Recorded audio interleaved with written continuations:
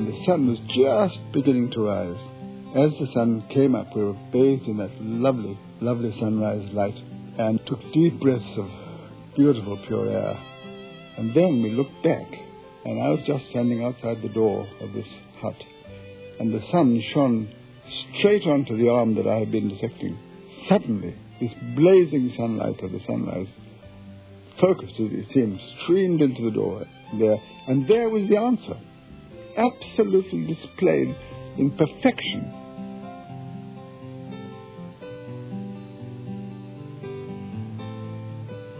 Because doctors had been treating ulcers on leprosy patients' feet, they had a name for it. They called it non-healing flesh. But they simply said, it's no use you're operating on a leprosy patient because it won't heal. They have non-healing flesh. And this is a little discouraging, but we believe that this could be overcome.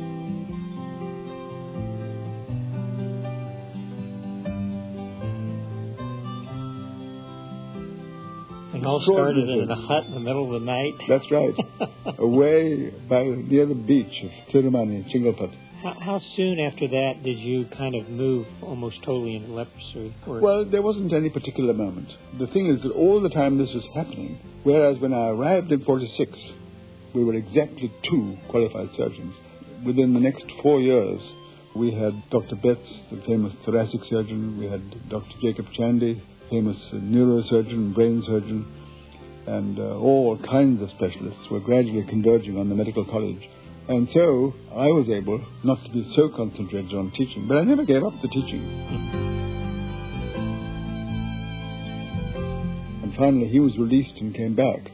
And so Margaret took a deep sigh of relief and said, well, at last I can get back to something I really know about.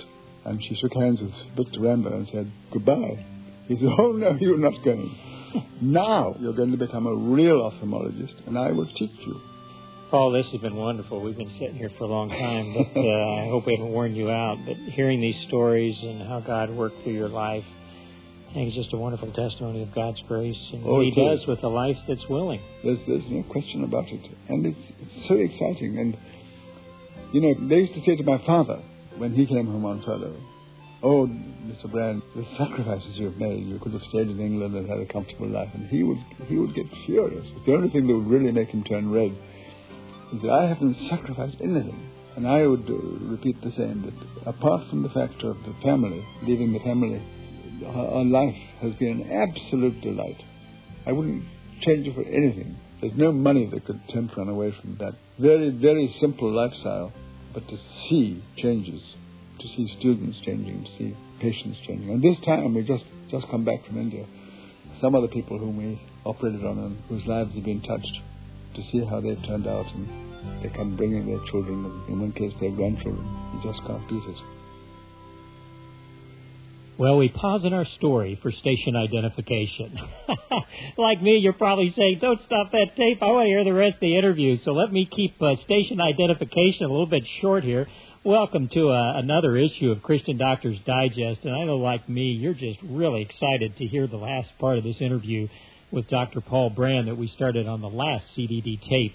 As many of you know, Dr. Paul Brand is a world-renowned hand surgeon and leprosy specialist, a missionary to India for a good part of his career, and then finished his career actually working in this country in Carville, Louisiana, for the public service. He's a well-known author and has impacted many of our lives that have been involved in medicine. So it's going to be great to spend some more time with him.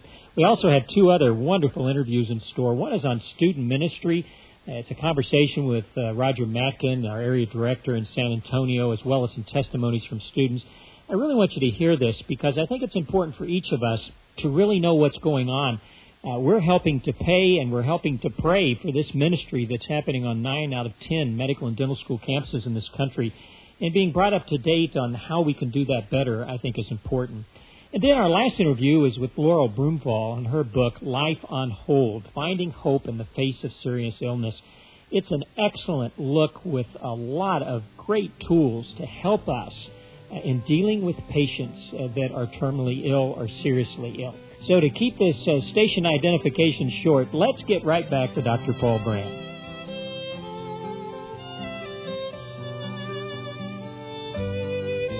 and this watchman hung a hurricane lantern on the rafters over our head and said, "We'll be back for the body at 6 in the morning." And there we were, the three of us, with this dim light from a single wick hurricane lantern. There was no electricity. But fortunately, by the grace of God, we had each got a pen torch, and the surgical assistant on one side and me on the other started dissecting from the shoulder down to the fingertips and from the hip down to the feet all the nerves, supplying all the muscles. And on her side, she took specimens at about every 2 centimeters and gave them to the technician to put into formalin, having marked where they were. And on my side, I left them in continuity, just exposing them. We could never see more than a 6-inch circle of light. And so we never saw the whole of the nerve. We worked away, and it was a stuffy place and terrible atmosphere, a kind of a generalized stench, and this crazy swinging light. We worked for 4 hours, or maybe nearer 5. And I began finding, along the course of these nerves, the nerve would look normal for a few inches, and then it would look swollen and inflamed, and then it would look normal, and then there'd be another piece. And the same was in other nerves. Some were normal all the way down, but at the elbow, for example, the median nerve looked normal all the way down. The ulnar nerve came down normal from the axilla, and then going around the epicondyle, it was swollen, and nothing made any sense. I could never think why these things were like this. Obviously, the swollen, inflamed areas were where the thing had been damaged by the disease. But the in-between areas looked so beautiful. And so, as the dawn began to rise, we knew they were coming, and we had to get things stitched up. But we just couldn't stand the atmosphere in that place. And so we said, let's all have a breath of fresh air. When we swung the door open, the sea was over there, and the sun was just beginning to rise. As the sun came up, we were bathed in that lovely, lovely sunrise light, and took deep breaths of beautiful, pure air. And then we looked back, and I was just standing outside the door of this hut, and the sun shone straight onto the arm that I had been dissecting. Suddenly, this blazing sunlight of the sunrise, focused as it seemed, streamed into the door there, and there was the answer, absolutely displayed in perfection.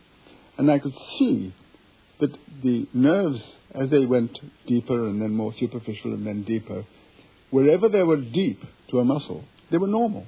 Wherever they came close to the skin, you had this thing. And it was that picture, which I shall never forget, that just blazed out of this old deformed man. And that, incidentally, was the first time anybody in the world had ever linked temperature with the activity of the Mycobacterium leprae. They knew that the ulnar nerve was thickened at the elbow because you could feel it, but they didn't know why or what the factor was. And even we didn't know at that time. But as we studied it more closely, finally the answer came, and I had little needle thermometers. And in living patients, I was able to put the thermometer down to various nerves and take the temperature at the place where the nerve was. And I found that if the nerve itself was of a temperature anything like body temperature, the nerve wasn't harmed. And leprosy never attacks, never multiplies in a situation of body temperature, human body temperature. But they'll do it in the skin. That's why it's thought of as a skin disease, because the skin is never as hot as underneath. And all the nerves that are deep, like the sciatic nerve and the spinal cord and the brain and so forth, they're always perfectly safe. You never get them damaged. But whenever they come near the skin, and particularly when you get further away from the body, down towards the feet and hands and fingers, then the nerve gets destroyed. And then we were able to test it out with having patients wear sleeves and things to keep them warm. But at least it enabled us to have a real list of reliable muscles. We knew now how we could detect a muscle that would, however much the leprosy wasn't cured, or we could use that, any muscle supplied by that nerve, as transfers and transplants to do another job and get the hand properly balanced. So that was another. And all started in a hut in the middle of the night. That's right, away near the beach of Tirumani in Chingalpat. How soon after that did you kind of move almost totally into leprosy? Well, there wasn't any particular moment. The thing is that all the time this was happening, whereas when I arrived in 46, we were exactly 2 qualified surgeons. Within the next 4 years, we had Dr. Betts, the famous thoracic surgeon. We had Dr. Jacob Chandy, famous neurosurgeon, brain surgeon, and all kinds of specialists were gradually converging on the medical college. And so I was able not to be so concentrated on teaching, but I never gave up the teaching. Mm-hmm. I was always on the teaching staff, and I always gave certain types of lectures I gave myself. And of course, the other remarkable thing is that from Carville, USA, was coming the new drug, dapsone, so that leprosy could be treated. Because at the time we first started looking at it, we were dealing with raw, active leprosy. Wasn't that scary, not knowing how it was incurable disease? My assistant, Dr. Bulgins, she was a woman from Ceylon. She was dead scared, but not scared so much for herself as for me, because she was sure that I would prick myself or cut myself and get leprosy. And she would always put iodine and try to stop an operation and pull off my gloves and if I did anything like that. And of course, as you know, if ever you prick yourself in surgery, it's always the left index finger, because the right hand takes the needle holder and the circular needle goes through, and then the left hand catches it and pulls it away. And sometimes in catching it, you get the prick. And I kept a map of my hand until finally I had 13 marks on that map, each one labelled with the name of the patient and the type of leprosy and the hospital number, so that if I did develop leprosy, I would know which patient it was from whom I'd caught it. But then by the time I got 13, and several of them were on the left index finger, I thought, well, even if I do get leprosy, it isn't going to help very much to keep the map, so I quit.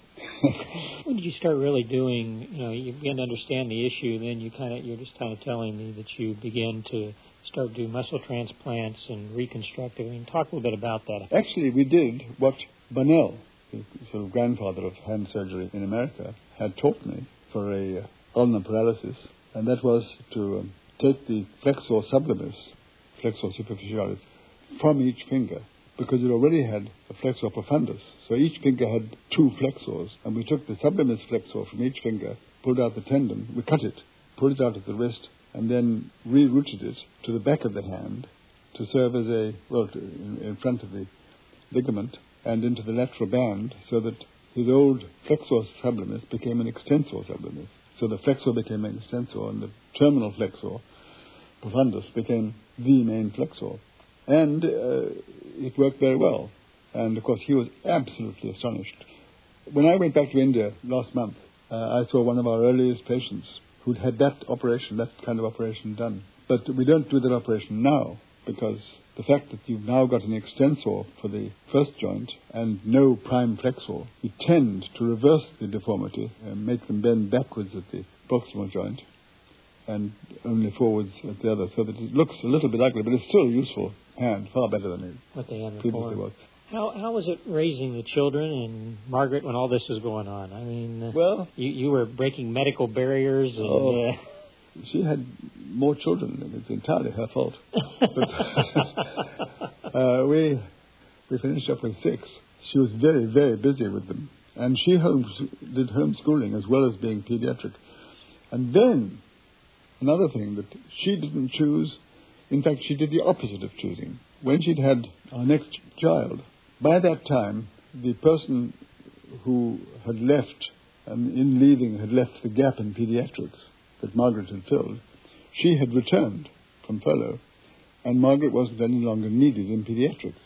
So when she'd had the baby, after 2 weeks, the director of the hospital sent a little note and said, "Margaret, we don't want to hurry you, but we are badly in need of some help in the eye hospital."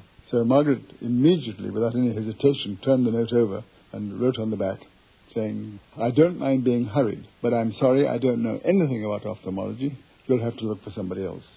And so she thought, that's that. And the note came back with the same tune, with a little subscript saying, "You'll learn, start Monday." This is on Friday. And you see, because of our dislocated training in London during World War II, Margaret never had learned. ophthalmology. It was the only thing that she said definitely she could not do. She would have a go at almost any other thing, but not ophthalmology. Her first day on duty, there was one other doctor who did know something about it, and Margaret, just the two of them, and they had 400 outpatients. Oh, my. It was a time of epidemics of pink eye and these various other things. And poor Margaret, she had the book open in front of her. But she gradually got the hang of it all. And then the chief of ophthalmology, who was a very famous ophthalmologist, really an American called Victor Rambo, he had been called by his mission to another hospital, which had no doctors. And finally he was released and came back. And so Margaret took a deep sigh of relief and said, well, at last I can get back to something I really know about. And she shook hands with Victor Rambo and said, goodbye. He said, oh, no, you're not going. Now you're going to become a real ophthalmologist, and I will teach you. And for the next year or more, she became a one-time resident of a famous, experienced, wonderful ophthalmologist. And she really became an ophthalmologist and took part in eye camps and all the other exciting things that he was doing. And then one day she went to an eye camp, and when they had done about 100 cases... Like cataracts? Or? Cataracts, yes. Yeah. Cataract surgery. They were packing up the camp and putting the portable tables and things back into the van. She saw a little group of men standing off to one side, and she said to her helper, what do those people want? Oh, they're lepers. Just as they said to me when they're just lepers. And they probably got eye problems. They don't realize that this is just a cataract camp. So she said, well, I'd better go and just have a look at them. So she went over and she looked at their eyes and couldn't understand what she saw. One of them had an ulceration in the cornea, another one had a leproma, I think, but she doesn't remember exactly.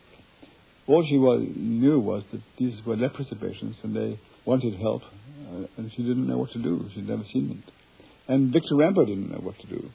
So then she started visiting Karigiri, our new leprosy hospital that we put up near Vellore. And then Ernest Fitchie, at that time the director at Karigiri, saw that she was interested in the eyes. And he said, well, you won't really know what is happening until you take a series of 500 unselected patients and record exactly what you see. Then you'll know what's common and how long they've had it and so forth. And so she did a formal survey of 500 patients and found an extraordinary proportion of them had either very early or sometimes very advanced leprosy problems. And that probably was maybe the first really scientific analysis of a series of leprosy patients to see what the eye is doing.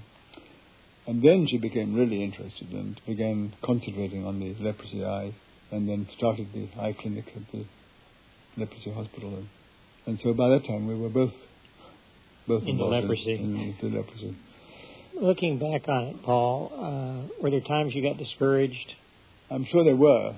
These boys, when their hands were corrected, you see, they had been clawed, and therefore, in the clawed position, they weren't exposing their fingertips to activity. Mm-hmm. But when we were encouraging them to work, teaching them how to use their hands, and their fingertips were into everything, we made them, in the rehab center, which we built for them. We had about 20, 25 boys there at a time, and they all lived there, and they did a little gardening and grew some crops and worked at tailoring and a number of different skills they learned. But every evening they had to gather together and look at each other's hands and see. And if they found a wound on the hand, as often as not, the person who had the wound didn't know that it was there. And so they took him back through the day and looked at the tools that he'd been using. And they might find a spade with a handle that had a splinter of some sort, and they'd see a little blood stain on it. So this would be a clue.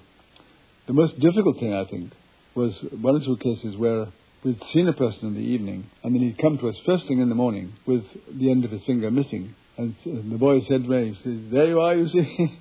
We told you that fingers disappear in the night.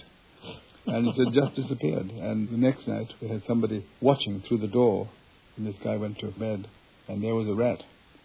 And sure enough, as soon as he was asleep, the rat came across the room and sniffed at his fingers and nudged the finger. When it didn't wake him, just started having a meal. Mm. This is one of the reasons why people so often say that the fingers just disappear in leprosy. And the rats just eat them. And that was a challenge. That started us with our cat factory.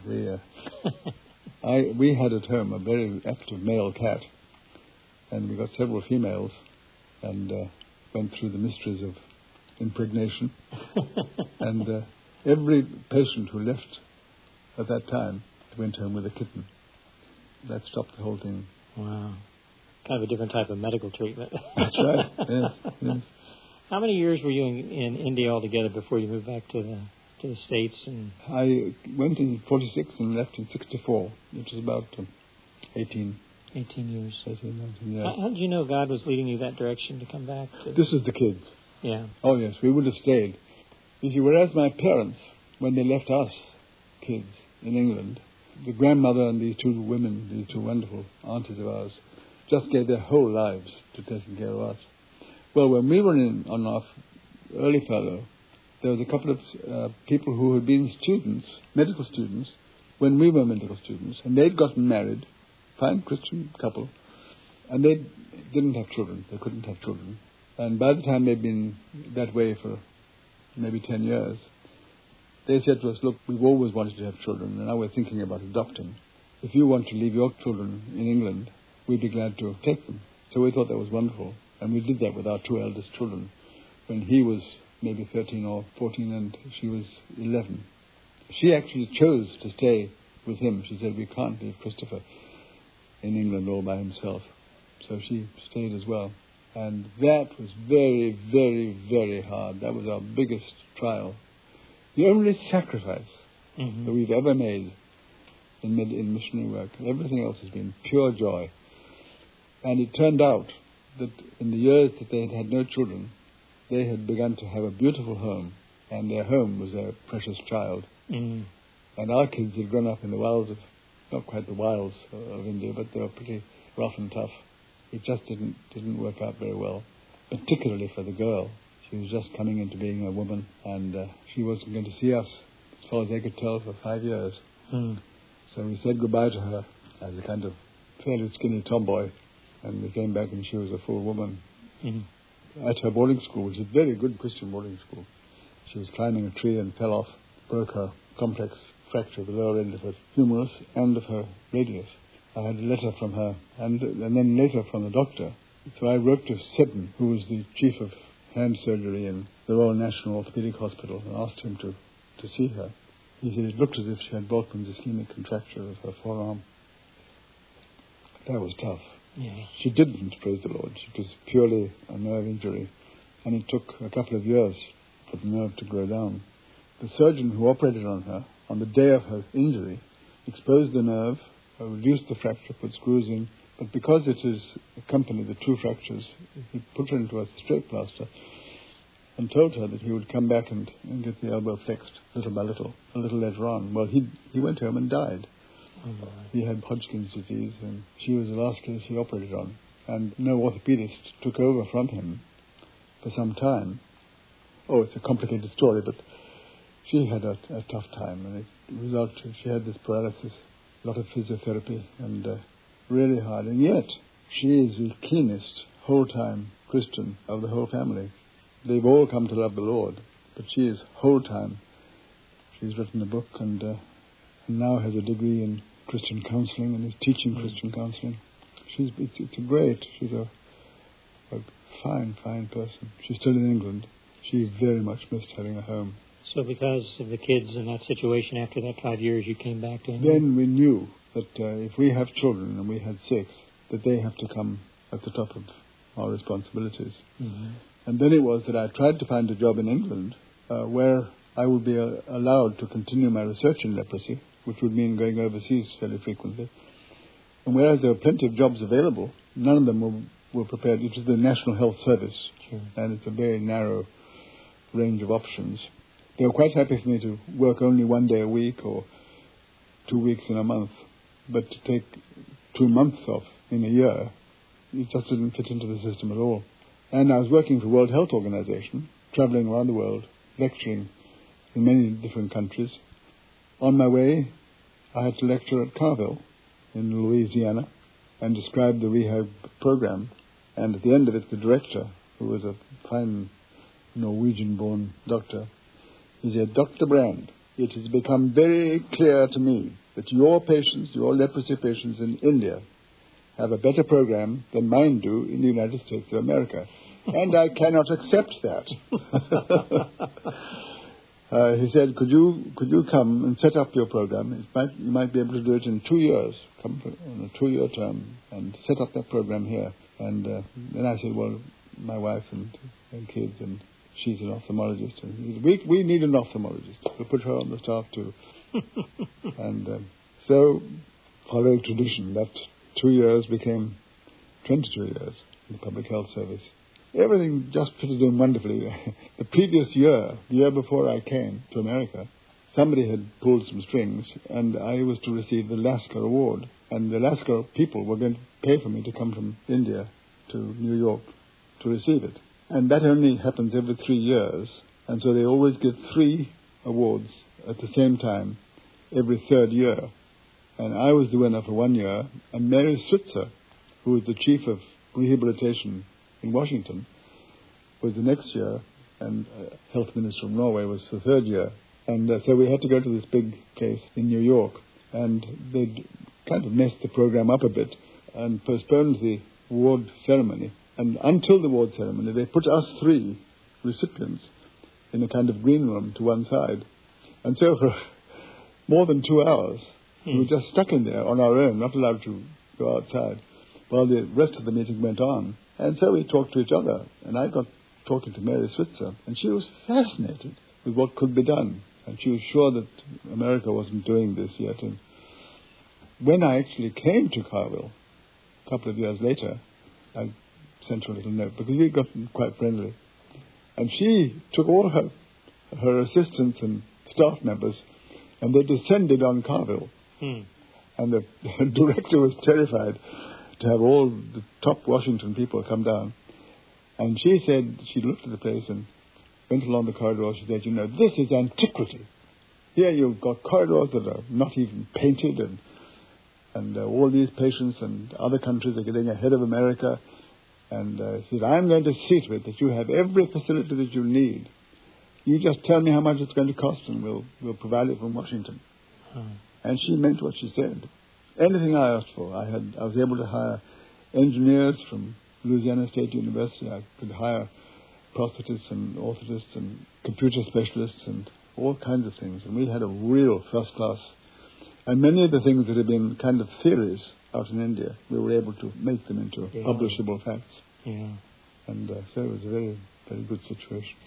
Paul, this has been wonderful. We've been sitting here for a long time, but I hope we haven't worn you out. But hearing these stories and how God worked through your life, I think it's just a wonderful testimony of God's grace and what He does with a life that's willing. There's no question about it. And it's so exciting. And, they used to say to my father when he came home on furlough, oh, Mr. Brand, the sacrifices you've made, you could have stayed in England and had a comfortable life. And he would get furious. It's the only thing that would really make him turn red. He said, I haven't sacrificed anything. And I would repeat the same, that apart from the factor of the family, leaving the family, and today I wouldn't do that. Mm-hmm. I wouldn't do that. I'd keep them out. I think that the homeschooling, if we'd gone on homeschooling, even if it was inferior, they'd have been with us at home, and that would have been the right thing to do. But as it was, we felt that this was what we had to do. And apart from that one single thing, our life has been an absolute delight. I wouldn't change it for anything. There's no money that could tempt one away from that very, very simple lifestyle. But to see changes, to see students changing, to see patients changing. And this time we just come back from India. Some other people whom we operated on and whose lives have been touched, to see how they've turned out, and they come bringing their children, and in one case their grandchildren. You just can't beat it. Yeah, there's no greater thrill in seeing God use you and to change other people's lives. Yes. Paul, you've been so much a part of CMDS for many of these years. Probably most people have no idea how you got involved with the organization or the impact you've had through it or it's had on you. Can you comment on that? Well, yes, it started, of course, in London with the Christian Medical Fellowship. I was there in really its early days with Howard Guinness and Douglas Johnson and some of the early giants who recognized the significance of having a Christian unit that students could gather around. You see, I was learning anatomy and physiology at the time when One of my teachers was J.B.S. Haldane, a pioneer of evolutionary theory. And University College London was really, one shouldn't use the word hotbed, but it was head over heels in love with evolution and with the concept. The idea that one would still believe in a creator God. And to be a student in a medical college at that time was the worst possible environment. And it was that, I think, where Howard Gaines and some of the early pioneers of the Christian Medical Fellowship recognized the need to have a student organization, and it was primarily a student organization at first. And there was wonderful conferences at Swanwick, and it was an enormous stimulus to me, particularly, as I think I mentioned, that it was at the time when I was concerned about my father's death and whether it was God's will or not, and my mind was open to all kinds of theories. But it was an enormous help, and being able to get together with people like Stanley Weller and Monica Hogben, and I can remember so many of them. And of course, it was the beginning of my wife Margaret's spiritual life. And then when we came to this country, I think that I was actually present at the birth of CMDA, because at that time, the Christian Medical Society was under the chairmanship of Raymond Knighton. And in Chicago, during the annual meetings, which I attended and enjoyed, and I thought very highly of Raymond Knighton, a number of the Christian doctors who were part of the Christian Medical Society felt that it really would be better to have the society under a medical leadership. I don't know exactly the background of it, but that was the occasion. I think it was while I was there in that thing that Raymond and the others decided that he would go off on his own and found MAP, Medical Assistance Program. So I was there right at the beginning, and I'm not going to go into the history, but it has been a tremendous help. And where I've had contact with medical schools, I've always felt that it is very helpful for Christian doctors to have a forum where they can meet and discuss and compare problems and share resources and form groups and so forth. But students are in desperate need because they come raw into the medical school situation. It really is important to have a group of Christian young students getting together and getting opportunities to study together and to pray together and to commit themselves and recommit themselves together. It makes a power of difference, and it has in my own life. And as I say, it is the way in which my wife was first converted. And if I'm in a position to give a message to Christian staff in medical colleges, I feel that the most important thing that can be done is for somebody who is a teacher in a medical college to nail his flag to the mast, say, here I stand. I am a believer. I believe in Jesus Christ as my Savior. I believe in the God who created the earth. And to have a senior person to whom they can look and into whose basement they can gather from time to time to play table tennis and drink some lemonade. And that is an enormously valuable thing that any Christian teacher can do. And I think that one of the foci for the future should be an extra appeal to all Christian teachers in medicine and surgery and gynecology and whatever, to say who they are. Put up not only their diplomas in medicine and surgery, but the insignia of the Christian Medical Dental Association, and indicate that this is where you stand. This is the single thing that I would want to see improved in this country. Well, Paul, you've been such an example to me and to so many others, and I want to thank you for just sharing your life with us. It inspires me, encourages me, and I know many other people that are listening. And our prayer that God's going to continue to use you and make you a blessing in many people's lives as He has over these last 80 years plus now. Well, and we just thank God for you. Thank you very much.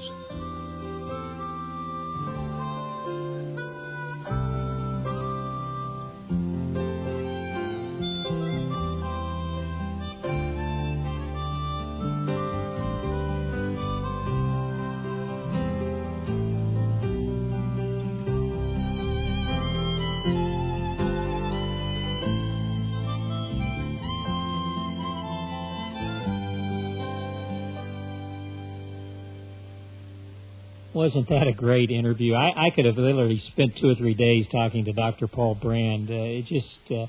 so much that his testimony and his life impacted mine. I know it's impacted yours as well. I think he touches on a really important subject as he closed the interview, and that is our responsibility to really bring on the next generation of Christian doctors. I was reading last night a book called Christ and Culture. It's a real Christian classic. And the point that was made in there is that we're really just one generation away from losing our culture. If we don't have someone who transmits what's happened in the past to this culture, then the one that will follow after we're dead and gone will be totally different than anything we've ever experienced. And nowhere is that more true in medicine, especially as we see it under such tremendous assault in how we do it, how it is a profession, how we deal with ethics, how we value our patients. Just a huge list of issues that students face today that we really didn't face when we went through training. So I think more than ever before, every Christian medical and dental student needs a mentor. They need a Christian teacher in their institution. I'm so thankful that over 400 of our members are involved in academics, and I think we need to pray and support and encourage them in every way that we can. If you'd like to get to know Dr. Brand and his stories and his writing even more, I encourage you to pick up some copies of his books, Fearfully and Wonderfully Made, In His Image, God's Forever Feast, and The Gift of Pain. You may have already read them, but they make wonderful gifts for a student or for a colleague or for just someone that you know. They're not just targeted towards people in the healthcare profession, but what a wonderful way to minister and to carry on the legacy that he has given us. You know, the other point that Dr. Brand makes so well is the impact that missions can have in this country and around the world. And I want to encourage you, if you haven't been overseas recently or perhaps never been overseas at all, to take some time out of your busy schedule to serve with Global Health Outreach or in our academic exchange program with the Commission on International Medical Affairs. I'll tell you something. It will transform your life. It'll recharge your batteries. It'll make you a better doctor at what you do every day. It just rejuvenates you. I just came back a few weeks ago from a week in Honduras, and as usual, before I went, I was saying, why did I ever agree to do this? I'm too busy. But I tell you, I had one of the most fantastic weeks of the last year, and God worked in me and through me. It was such a blessing to have a stethoscope around my neck and occasionally a scalpel in my hand as we did some minor surgery. But more than that, it was an opportunity for me to share my faith, led a number of patients to Christ after I examined them, able to mentor a resident, some medical students, some high school students, to interrelate with those in the medical profession and the dental profession that were with us on that trip. And I just came back enthused and excited more about what I did every day. God did a new work in my life. So I encourage you to give a call to Christian Medical and Dental Association. Get a week or even longer on your calendar. There's trips throughout the fall. In fact, one of the great trips to go on would be some of those in early December. I think that's a great time as we're focusing on what Christ did for us to go and take one of your family members with you and minister overseas. But we have 2 to 3 trips a month, and so there's always something that can fit your schedule. I encourage you to go to our website, cmdahome.org, or give us a call here at the Christian Medical and Dental Association, and we'll get you set up. It'll be some time well invested.